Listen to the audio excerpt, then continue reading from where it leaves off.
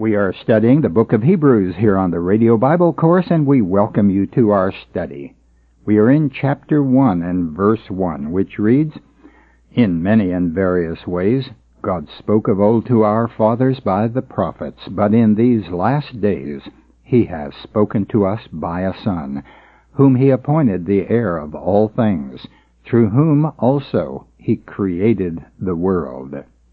In yesterday's program, we talked about the many ways in which God spoke, that is, through the various prophets over a long period of time.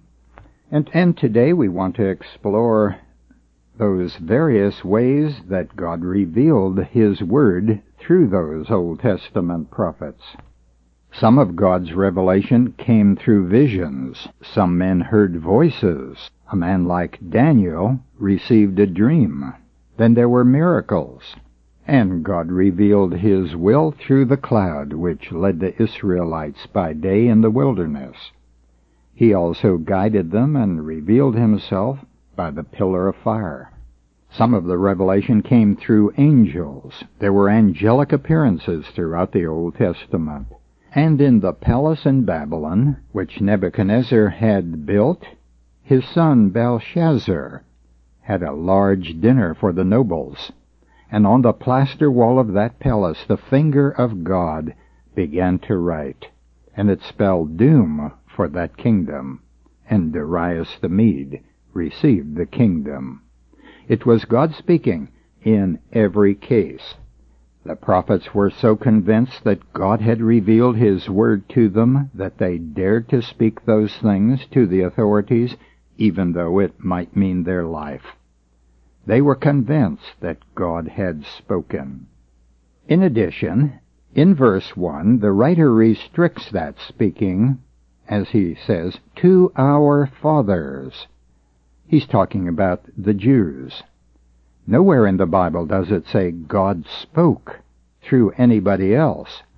There were many religions in the world when the children of Israel came into the land of Canaan. There was religion in Egypt while they were slaves there.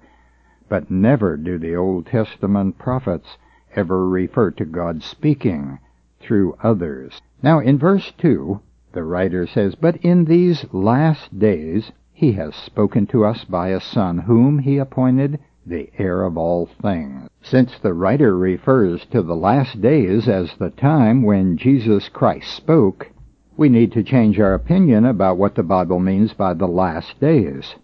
Now, I have heard many preachers say that we are living in the last days. Of course we are in the last days. The last days began almost 2,000 years ago, and we are still in the last days. We are the church of the last days.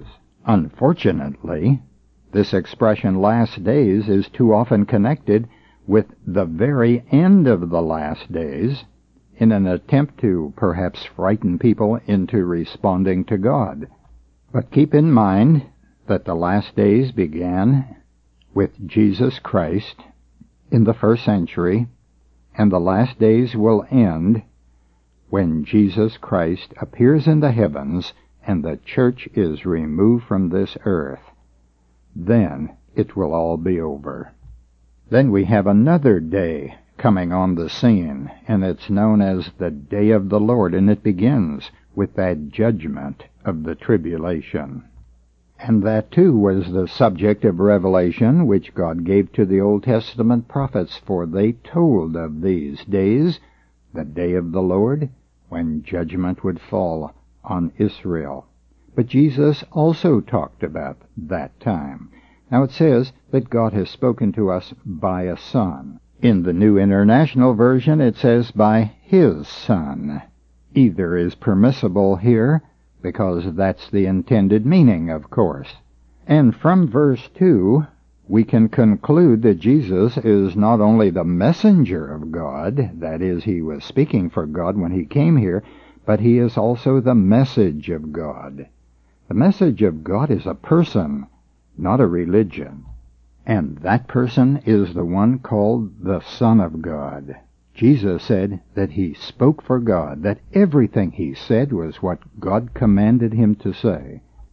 Jesus explained it this way: "If anyone hears my sayings and does not keep them, I do not judge him, for I did not come to judge the world, but to save the world. He who rejects me and does not receive my sayings has a judge. The word that I have spoken will be his judge on the last day. For I have not spoken on my own authority. The Father who sent me has himself given me commandment what to say and what to speak. And I know that his commandment is eternal life. What I say, therefore, I say as the Father has bidden me." Jesus was the perfect spokesman for God. And when the disciples asked him to show them the Father, he went so far as to say, "If you have seen me, you have seen the Father." And Jesus said in John 5, "If you do not honor him, you do not honor the Father who sent him." Jesus saw his role on this earth as speaking for the Father and representing the Father. Now there are people who take the New Testament and say, "Well, I believe the words of Jesus. I believe those are inspired and those are authoritative, but not necessarily the writings of Paul or Peter or someone else." Friends, you must take it all or none of it, because Jesus spoke through those men. He said as much in John chapter 16, beginning with verse 12, and this happened the day before he was crucified. He was with his apostles and said, "I have yet many things to say to you, but you cannot bear them now. When the Spirit of truth comes, he will guide you into all the truth. For he will not speak on his own authority, but whatever he hears, he will speak. And he will declare to you the things that are to come. He will glorify me, for he will take what is mine and declare it to you. All that the Father has is mine. Therefore I said that he will take what is mine and declare it to you." Now, as you ponder that passage, you realize that Jesus could not teach them everything he wanted to teach because they were not able to handle that teaching.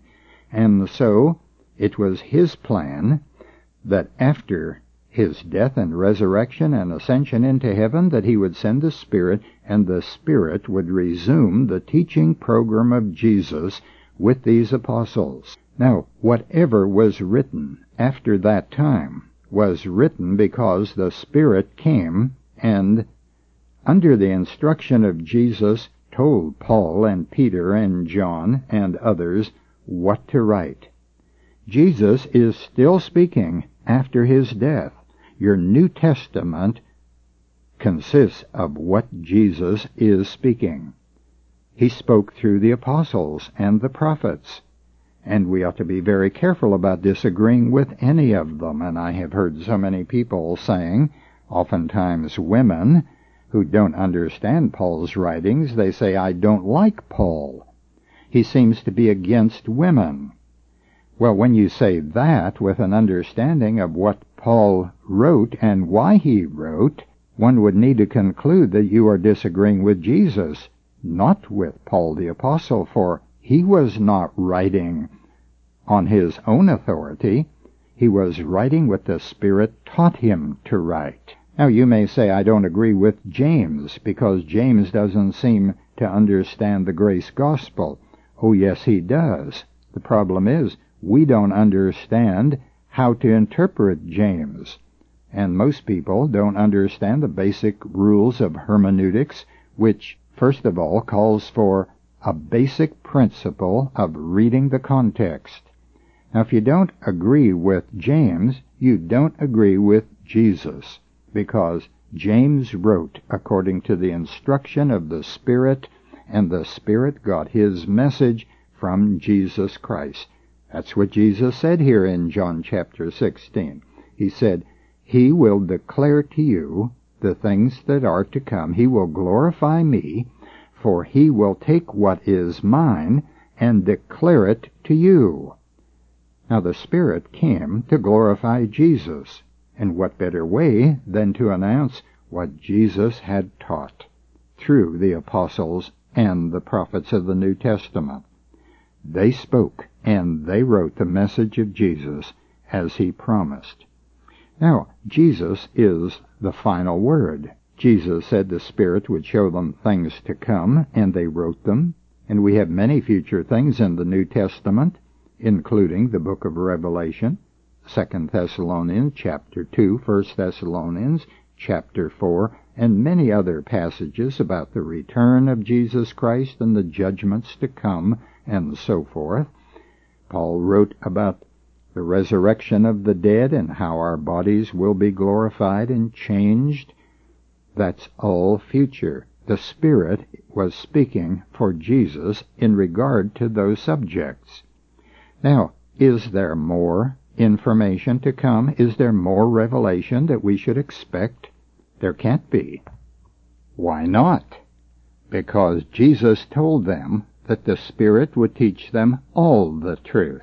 The apostles and their associates did receive all the truth from the Father before the end of that century. Now, the reason I bring this up is that in recent centuries, men have claimed to have received from God a new revelation. Can that be? Well, one of them is the Reverend Moon. He's the founder of what we call the Moonies. The Reverend Moon claims that God gave him a revelation, and he wrote it down. It's called the Divine Principle. Well, not many people accept that, but the Moonies do. And there are other people who claim that a message came on golden plates, and that it is a new revelation, or a new testament, the testament of Jesus. Now that's nonsense, because Jesus himself announced that in the first century, the apostles would get the revelation of all of the truth. Beware of people who say, God told me. Friends, I think we need to accept what the Scripture says, that God spoke in many and various ways of old to the Jews by the prophets, but in these last days he has spoken to us by a Son. But the verse does not say, and centuries later he will speak some more through other men. We need to accept the fact that God has completed his revelation. We know everything that God wants us to know, his plans, his programs, his ways of dealing with men, all through the judgment and the establishment of a new heaven and a new earth. They have all been revealed, and there's nothing that is missing. We don't need any more revelation, but revelation will be claimed by those who reject the revelation of God and want to propagate their own ideas and establish their own religion, and that is exactly what has happened. Now, God is the author of both the Old and the New Testaments. He spoke in the Old Testament about the Messiah to come, and then he spoke through the Messiah who had come, and we have that revelation. God not only spoke words by his Son, but he also spoke through what the Son did. His cross work is the powerful message of the grace of God. God also spoke through the resurrection and the ascension of Jesus Christ, and he announced to the whole world that this is the one he has chosen to judge the world. The writer of Hebrews is going to tell us much, much more about this wonderful person, Jesus the Messiah. I hope you'll join us tomorrow. Until tomorrow, this is Nick Calavoda reminding you that the word gospel means good news.